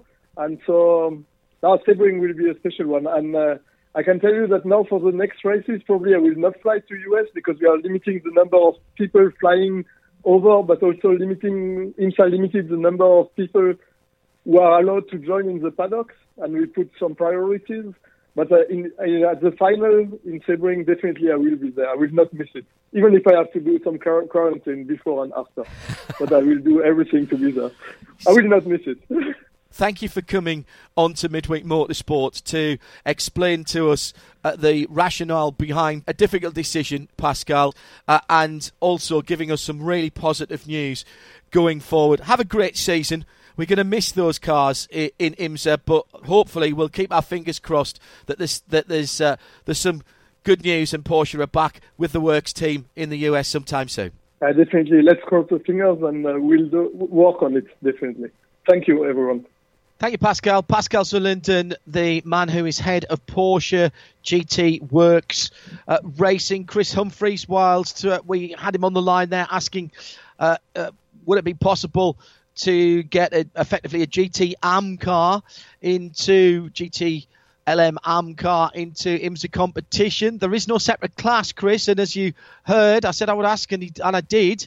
Pascal saying they don't feel it's viable for a private team to run against a full works operation with full pro drivers in that competition. So for the moment, at least, we're going to lose the RSRs. Someone must want to do that, though, John. Sorry? I'm sure there will be a team that would be tempted by that. Not if Porsche aren't going to support them.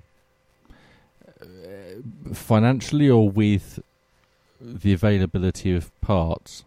And drivers. Shea Adam is joining us now. Essentially, that's what Risi does, and they haven't done a full season for a long time with that Ferrari, Shea, even despite the fact that they get help with some factory drivers. Correct, and they've also come away with race victories, with pole positions. They've been a force to reckon with in just about every race that they have run, even though it's been not as many as true Risi racing fans really would have hoped for. They've been focusing a lot more on the customer side as of late because of the high budget in GTLM. But if a privateer such as Giuseppe Risi, who has such a passion for the prancing horse, can fund an effort in GTLM, surely there are a lot of fans out there who also enjoy that prancing horse that's on the Stuttgart base logo and would really want to try and put a Porsche back into some sort of competition at that level. You've got to think that the interest is there, but Porsche isn't someone to dive into that lightly. They would evaluate all their options. And even if you can remember back to 2013, John, when we heard about the factory effort that was going to be coming into the then Tudor United Sports Car Championship, there were two teams up for a bid, apparently, Flying Lizard and Core. And the bid went the way of Core, to everyone's shock at that point. It turned out to be the right decision. Core was a phenomenal partner for Porsche for a long time. And those are going to be big shoes to fill if someone can indeed come in and do that. I think the other part of that, and possibly I should have asked Pascal, was, let's say for sake of argument, Penske came along and said, we'll run your Porsches for you. And we've got a sponsor to do it. You can give us some drivers and off we'll go. That might make a slight difference. It's going to depend on the team and the finances, because the driving force behind this is finance. It is the fact that Porsche Motorsport has to make a contribution to cost saving. The factories have been closed for 8 weeks and only just went back to work at the start of June. They're losing an awful lot of money in the Volkswagen AG group. And, you know, I suspect they would look at it, but there's an awful lot of other Porsche Motorsport going on in the States, as Pascal mentioned. Yeah, and what an interesting thing he mentioned, too, about the possibility of Carrera Cup. You sort of led him down that road a little bit, and then he put the brakes on and wanted to back up, saying that it'll be whatever I did, just slightly. They were bright flashing red brake lights. But that's a series that really does stand a chance of taking off next year because of the impact of this virus and what it's had mostly on the businessmen of racing, because that is what the IMSA GT3 Cup Challenge has been. You've got the up-and-coming drivers, yes, but you've also got the people who have made their money and just want to go race a Porsche. How many of them are going to be left when we come back after this, as we'll talk about a bit later? So there really is an opportunity for a professional Carrera Cup series now. What would you say instead of what is now the GT3 Cup Challenge? That forbids professional races in point of fact. So you've got those young up and coming chargers, the likes of Roman De Angelis, series champion, who has come along and blitzed the Canadian and the US series. He obviously wants to make a career as a professional racing driver, but he's not quite there yet. At the other end of it, you've got some of the guys in the Masters category, some of the guys in the full platinum category, who are racing because they have disposable income, and they are. I mean, actually, if we ever get sick, they just call somebody from the Carrera, from the GT3 Cup Challenge paddock, because I think we've got a great neurologist, we've got a fabulous heart surgeon, we've got a couple of other really good specialists in there. I'm not sure that both of those could survive. No, and I don't think that they would. It would have to be a decision based on where the interest is necessarily. That's what Pascal said, Yeah, and which I completely agree with. For the GT3 Cup Challenge, the issue is going to be when we do resume racing. There were 21 cars, I want to say, at St. Petersburg. So that was before everything kicked off. I've been talking to some people and doing some digging around on who's going to come back when we do get to go racing once again. And it's looking like somewhere in the neighborhood of about 66% of most paddocks have been eliminated, to put it gently. So it's going to be a very different looking paddock when we do get to go back racing in general. When you take into account the people who can't go racing because they employ others and they need to reallocate their funds from their own personal hobby to just keeping their business alive, that's when it gets messier too. That doesn't so much affect the doctors out there, the people whose jobs haven't been impacted by owning a small business. But for those business owners, it is a different story. So how many cars are we going to get will determine the future of the series and how it runs this year. Perfect example of that in a very different sense is Indy Lights. They didn't have enough people for this season to be able to continue. So it's a little bit of a sticky situation that we're seeing where people aren't necessarily bringing their own budgets. They're trying to find budgets, and they couldn't find enough money to run a full championship.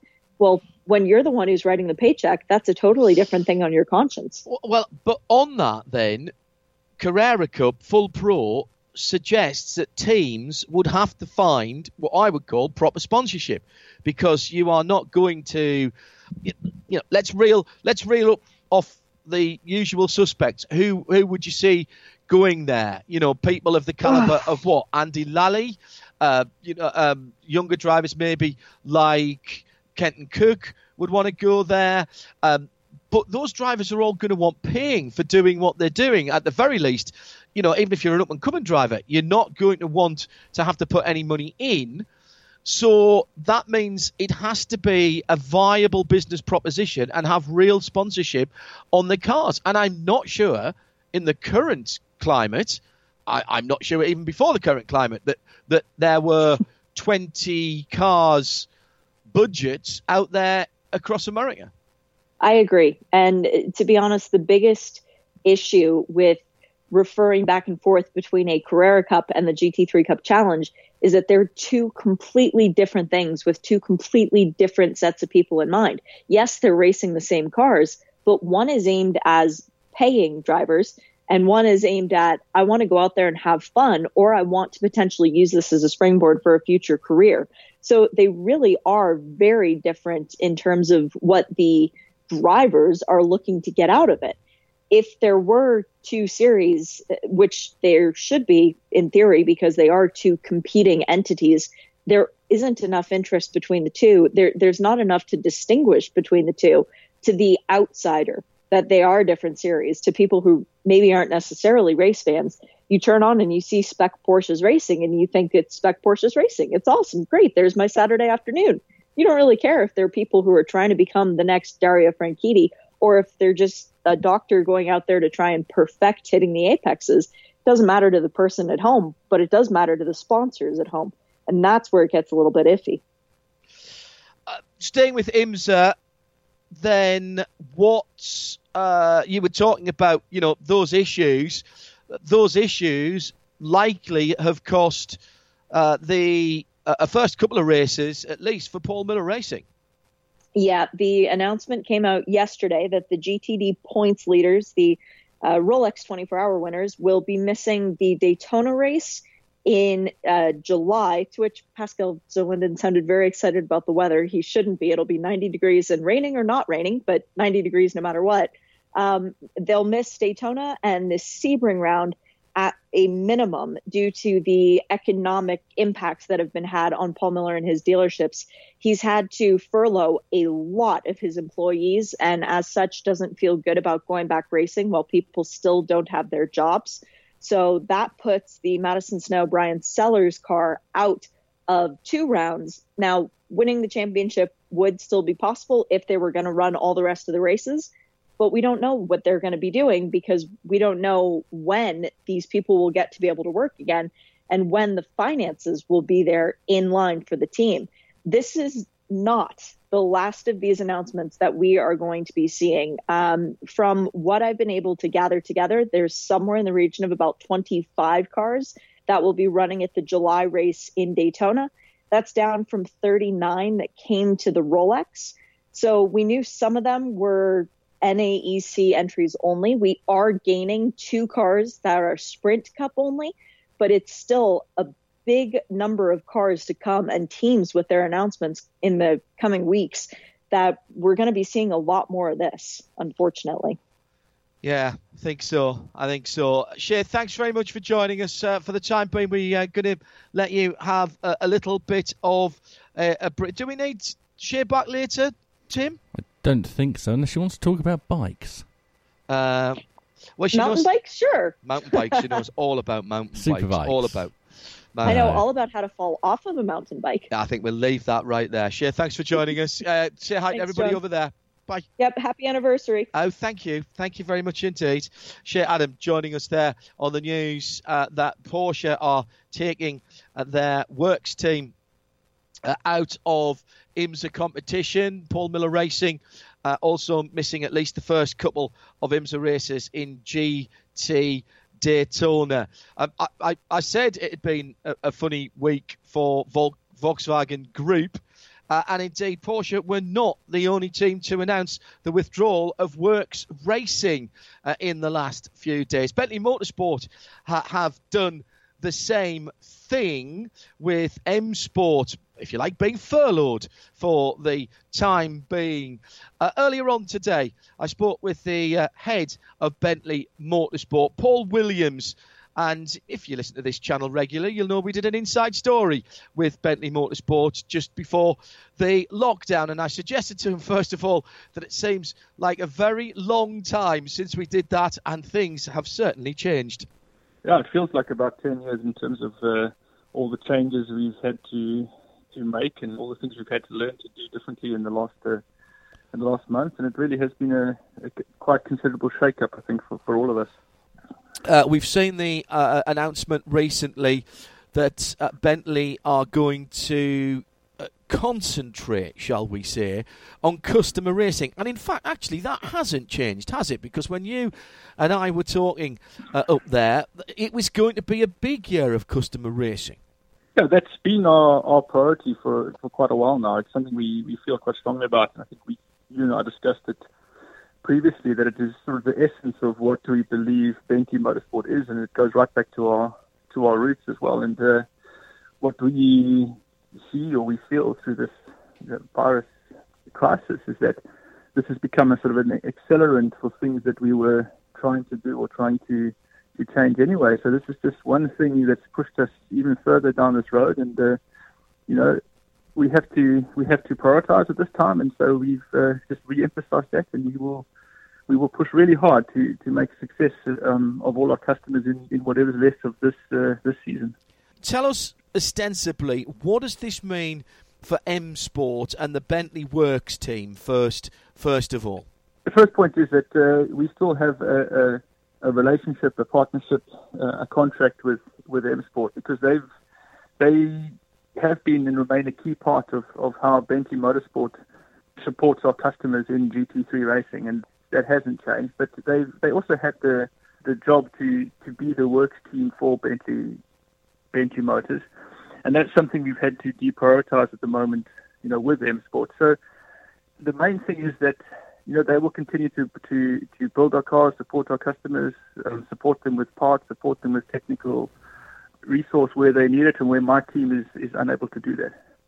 It's a hard blow, I think, for everybody at the moment. We were, we've said frequently in the last year or so is that we've been on a track for a massively prosperous 2020 in terms of really putting time and investment and money into one of our best years ever, and to get that scuppered by a virus that nobody really expected to experience is painful. But we're hoping that it'll make us leaner and meaner and stronger as we go on. The fact is that doing works racing is something you can do when you're prosperous and flush, and when times are a bit harder, then you have to focus a bit. And as we said before, customers for us are the focus of GT3 racing, and this just makes that even more critical in these more difficult times. It must be terribly frustrating for you and the team up there at Bentley Motorsport at Crewe, coming off a brilliant start to the year with the win at the Liqui Moly Bathurst 12 hours. Longer term, medium term even, is there a plan, medium term, to get back to works racing, or is it very much suck it and see for the time being?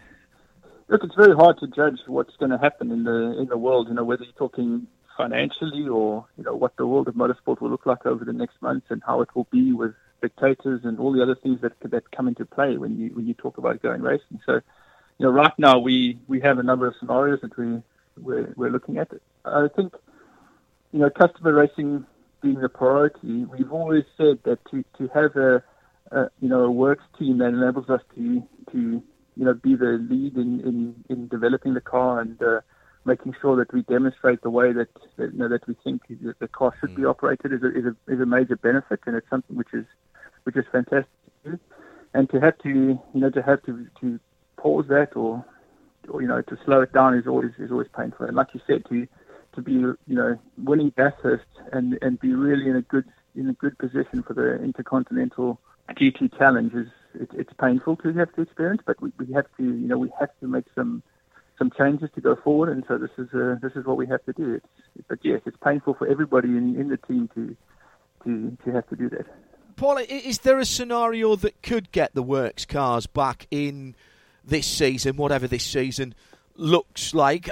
Is it a write-off completely, or are you still looking and considering? So we will consider everything as we go forward. I think there's, depending what the rest of the season looks like, we can consider at any point whether we should do something more again. There's been some discussion about M Sport also running as a private team, as a customer team, as a potential. We still have all of our drivers. They still remain works drivers, and so we have the potential to do stuff for the rest of this year.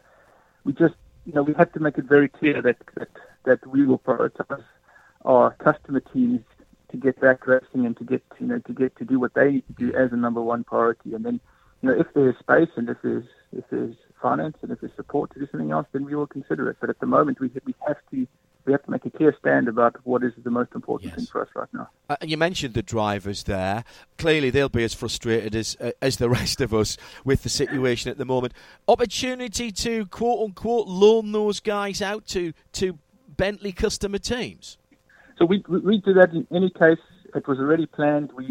This gives maybe a bit more opportunity for that as well. But that was something that was always part of the strategy to reduce the works racing this year, is to enable us to use that. And the guys have been racing with with teams like K-Pax, CMR have announced, etc. So we use the guys like that, and they really enjoy working with some of these customer teams. And I think they all also recognise the value to the brand of having having teams who want to race with our car, and they can share their the learning and experiences from the work team also with those customer teams. It enables us to work more as a family. So yeah, the guys are fully up to that, and there's a little bit more potential for that at the moment as well because of the not participating in Intercontinental. And we're already in some discussion about some further potentials because of that openness. So it can be positive. I just think it's very hard when you've won the first race of the series and then you have to step back. Let's try and take something positive out of this then. You're not the only manufacturer racing operation that has had to draw in its horns. You're not the first. I would suggest that throughout this crisis as it continues and the new look of racing, however that might be, you probably won't be the last either. Does this give us an opportunity in endurance sports car racing to take a good, hard, long look? Convergence has been a word on everybody's lips for quite a long time with GTE, GT Le Mans as they call it in the States, and GT3. And with the obvious difficulties in supporting works racing, both financial and in terms of the optics, is this the time to look at that and take a more sincere, shall we say, look at that, a more serious look at that as we go forward? From our perspective, of course, it's something which would be hugely to our advantage if the GT3 class of cars could be used more widely. And our feeling is that as the financial effects of the virus expand, it is highly likely that you will find less people being able to participate in any particular series. You will find less budget available to develop cars for various technical requirements. So anything you can do to converge that, to make it more possible to get more people on the grids in championships can only be an advantage from our perspective. Of course, it's difficult for people who have already invested in certain series, and to have people withdraw from that and leave only a few is really, it's not great, and we don't like that any more than anybody else does.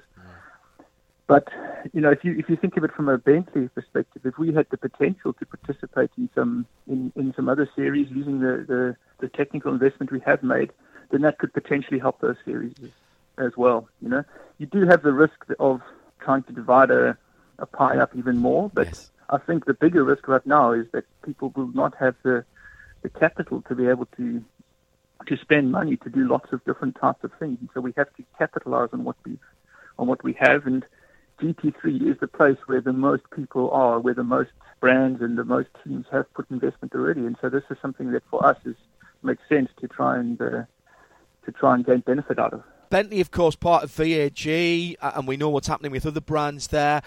Is this strategy, in terms of your motor racing, is this a Bentley strategy or is it a VAG group-wide strategy? It's a Bentley strategy. We don't have a top-down dictate on what we have to do or we don't have to do. We are, as independent brands in the Volkswagen Group, we obviously have the ability to collaborate, and we talk to each other, and we share information, and you need to benefit out of that. But we still have to make these choices ourselves as brands, depending on what is best for us. And as a small and exclusive brand, we have to be probably the most careful with what we do, in terms of where we put our money and where we put our investment. And as well, coming from our heritage, the customer racing is just part of what we are built on, and so we want to keep that as a priority. You and I have talked before about the prototype world with the WEC and the ACO and IMSA coming together with LMDH. That's a tough time to be launching that new prototype formula right now. Oh, it's sad in a way, because I think what they have done there to enable that convergence is exactly the type of thing we were speaking about just now. It's exactly the type of direction and collaboration that we need to enable healthy motorsport and to enable things to go forward. And so to have something like this thrown in the path of what is a very well thought and well won agreement is difficult to see, and it just makes it so much harder for those of us who would love to participate in that to be able to get into that in these timeframes and in this current environment. It's really difficult.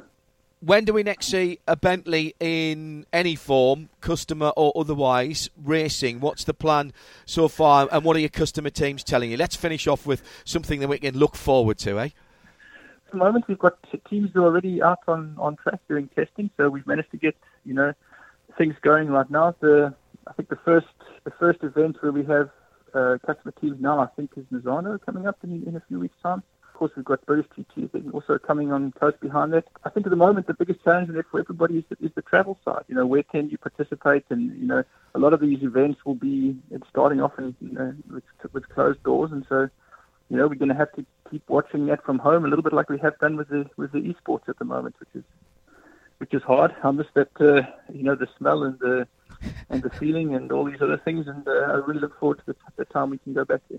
Thank you very much for joining us. Stay safe up there in Crewe. Good to know that the wheels are turning in the plant and that Bentleys are rolling out again for road car sales. And pass on our best to the whole team, won't you? I will do. Thank you very much. Great to talk to you. Paul Williams from Bentley there. Now, don't forget, tomorrow night at 9 here on RS1, it's On The Grid, and here's Kralesy to tell us what's on tomorrow's show. This week on The Grid, we talk about alcohol. That's right, you're not hearing things. Our feature interviewee is Wade Oranger, who's behind a new brand called Methanol Moonshine. It's being launched this week. Wade is also the voice of sprint car racing and speedway in Australia and the USA, so we'll talk some dirt track action as well. Supercars TV boss Nathan Prendergast also joins the show to discuss the success of the Supercars E-Series, the impact it's had on the sport moving forward, and how they're gearing up for racing's return in Sydney later this month.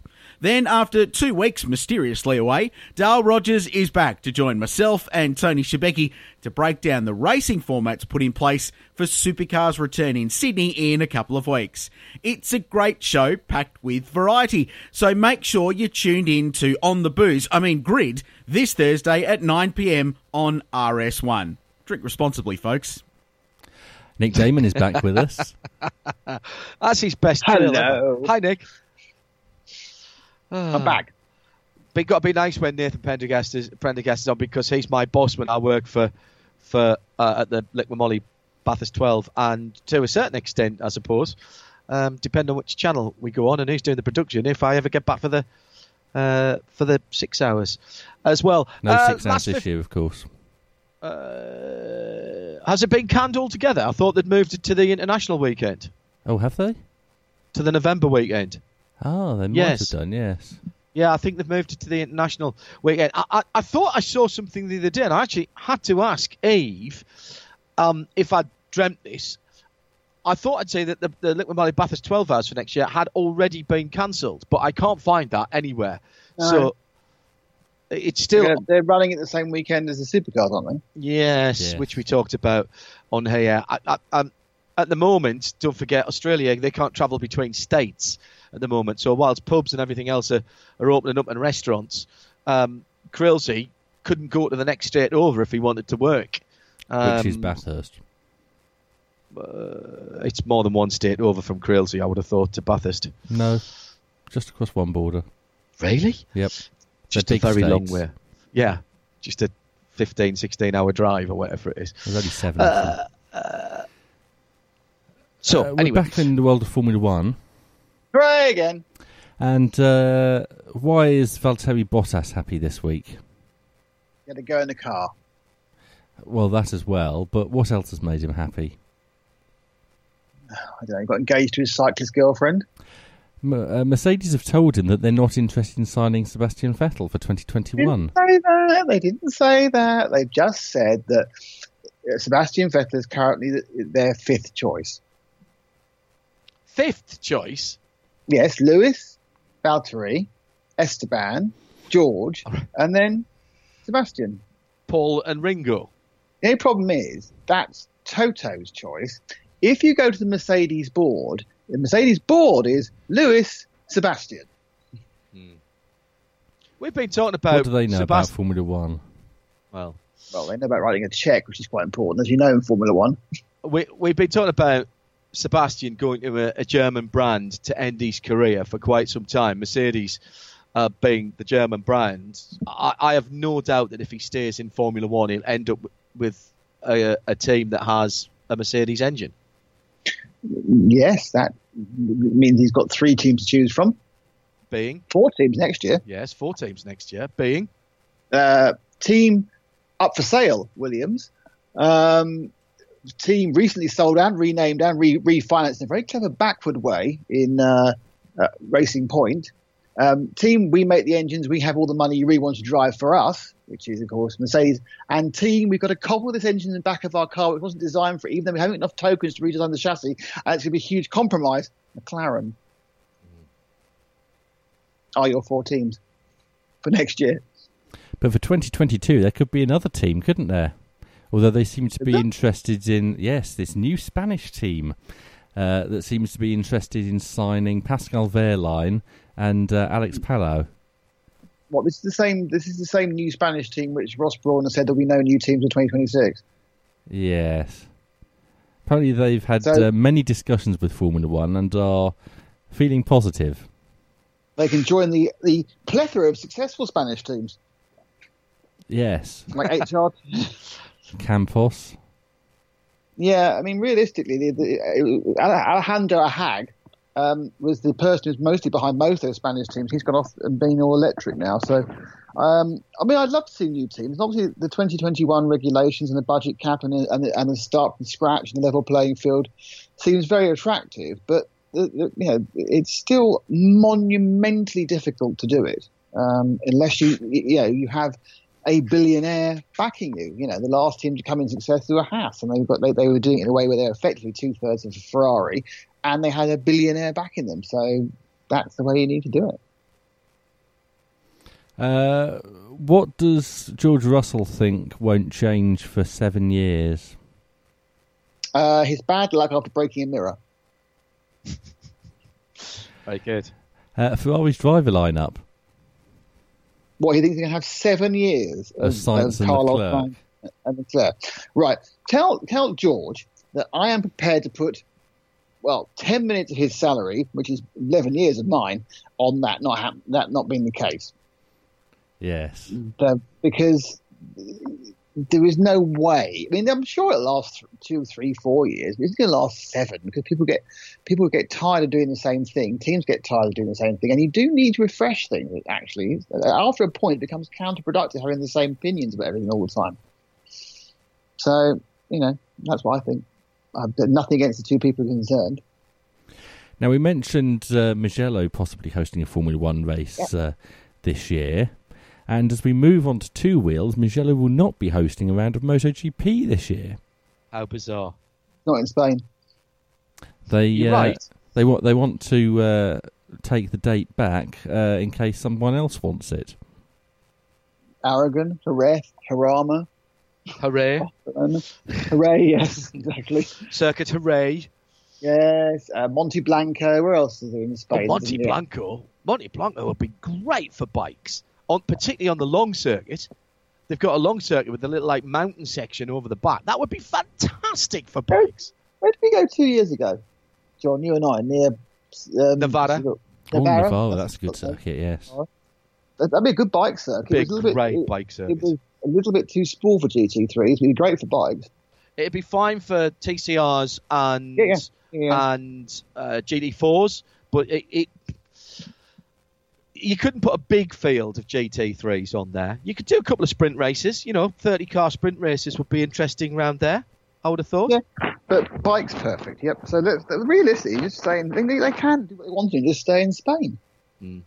But I mean, they could pop over the massive border to Portugal and do 2 rounds as well. Yes. Or more. Yes.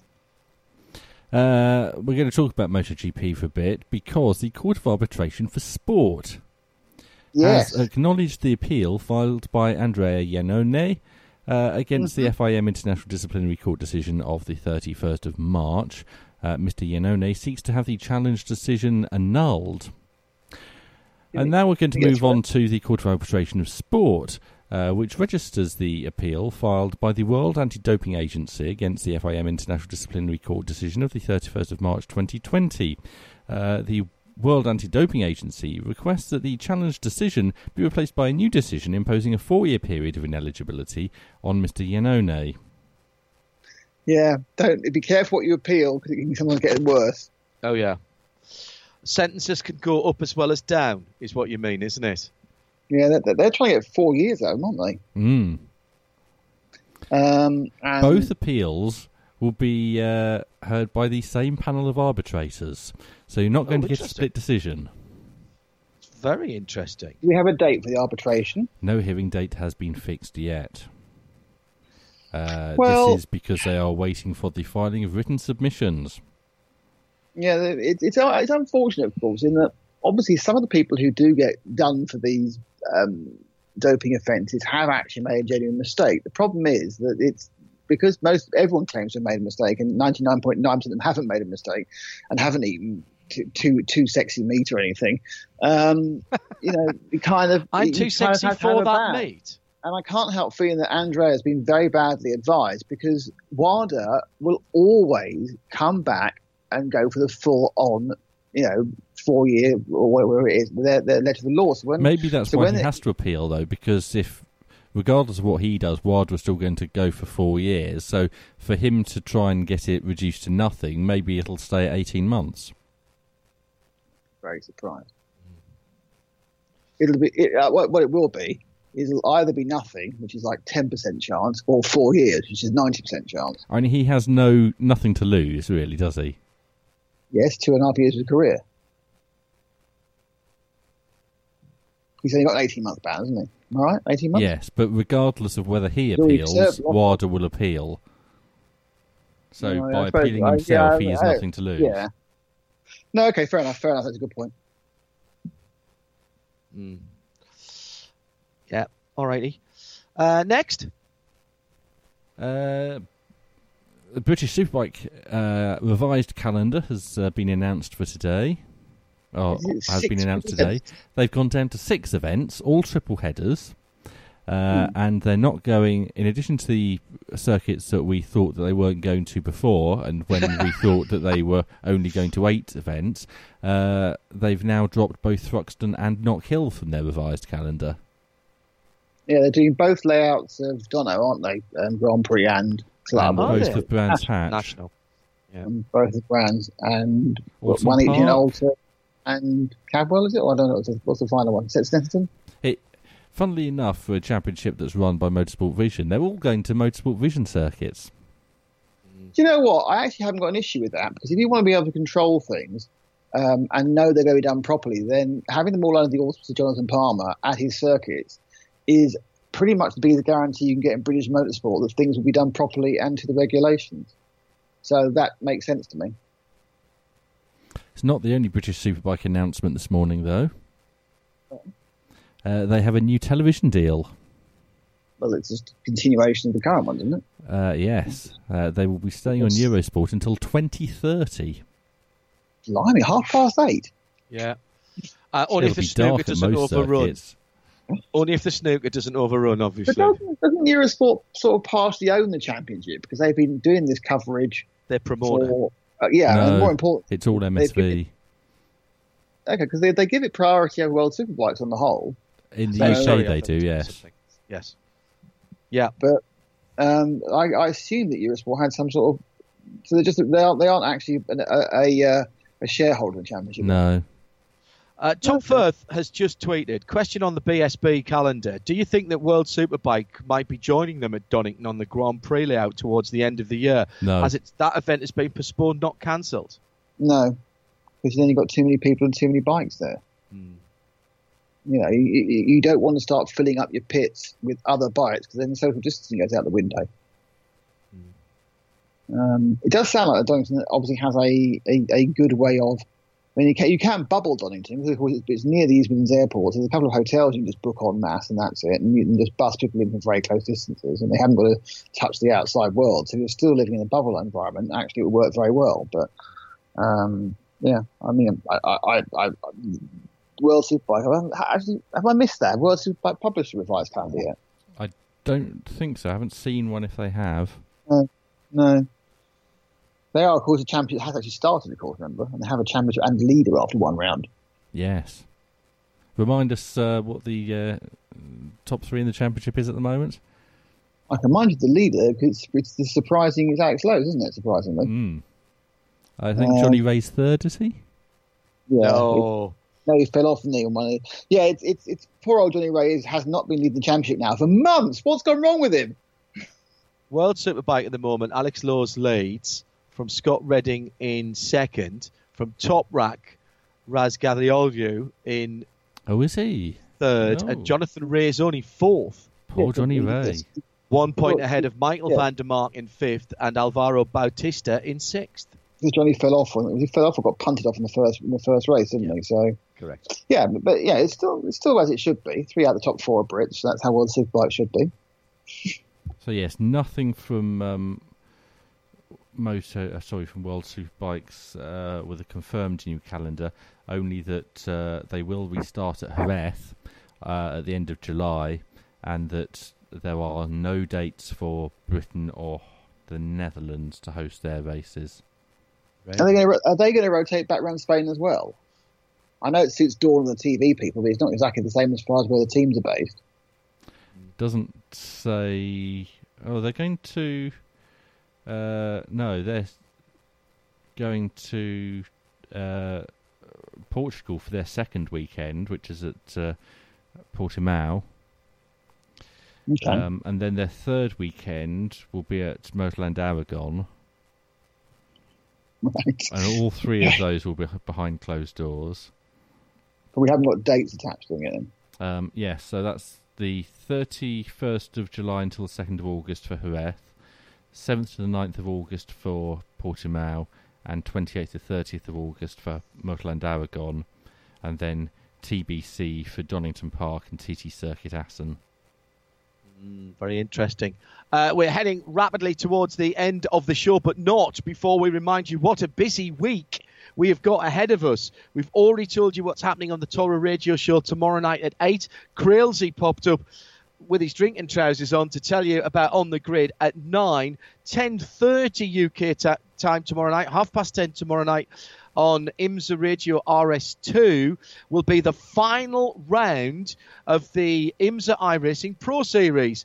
Join Nick Damon, Bob, it's the first time I've done that, Ben Constantinis and myself and me to find out who picks up the championships effectively between 2 BMW drivers. Can Nicky Katzberg overhaul Bruno Spengler? We'll take you through the points possibilities and the hour-and-a-half race. We're on the air with the Michelin Countdown to Green at 10:30, 10:30 UK time tomorrow on RS2 IMSA Radio. Then on Friday, we've got live Full Metal Racing. Well, at least qualifying from 5 o'clock in the afternoon UK time. We will whiz you to the Algarve and bring you sound, vision and live timing from the 24-hour Hankook Series. Creventic are back on track.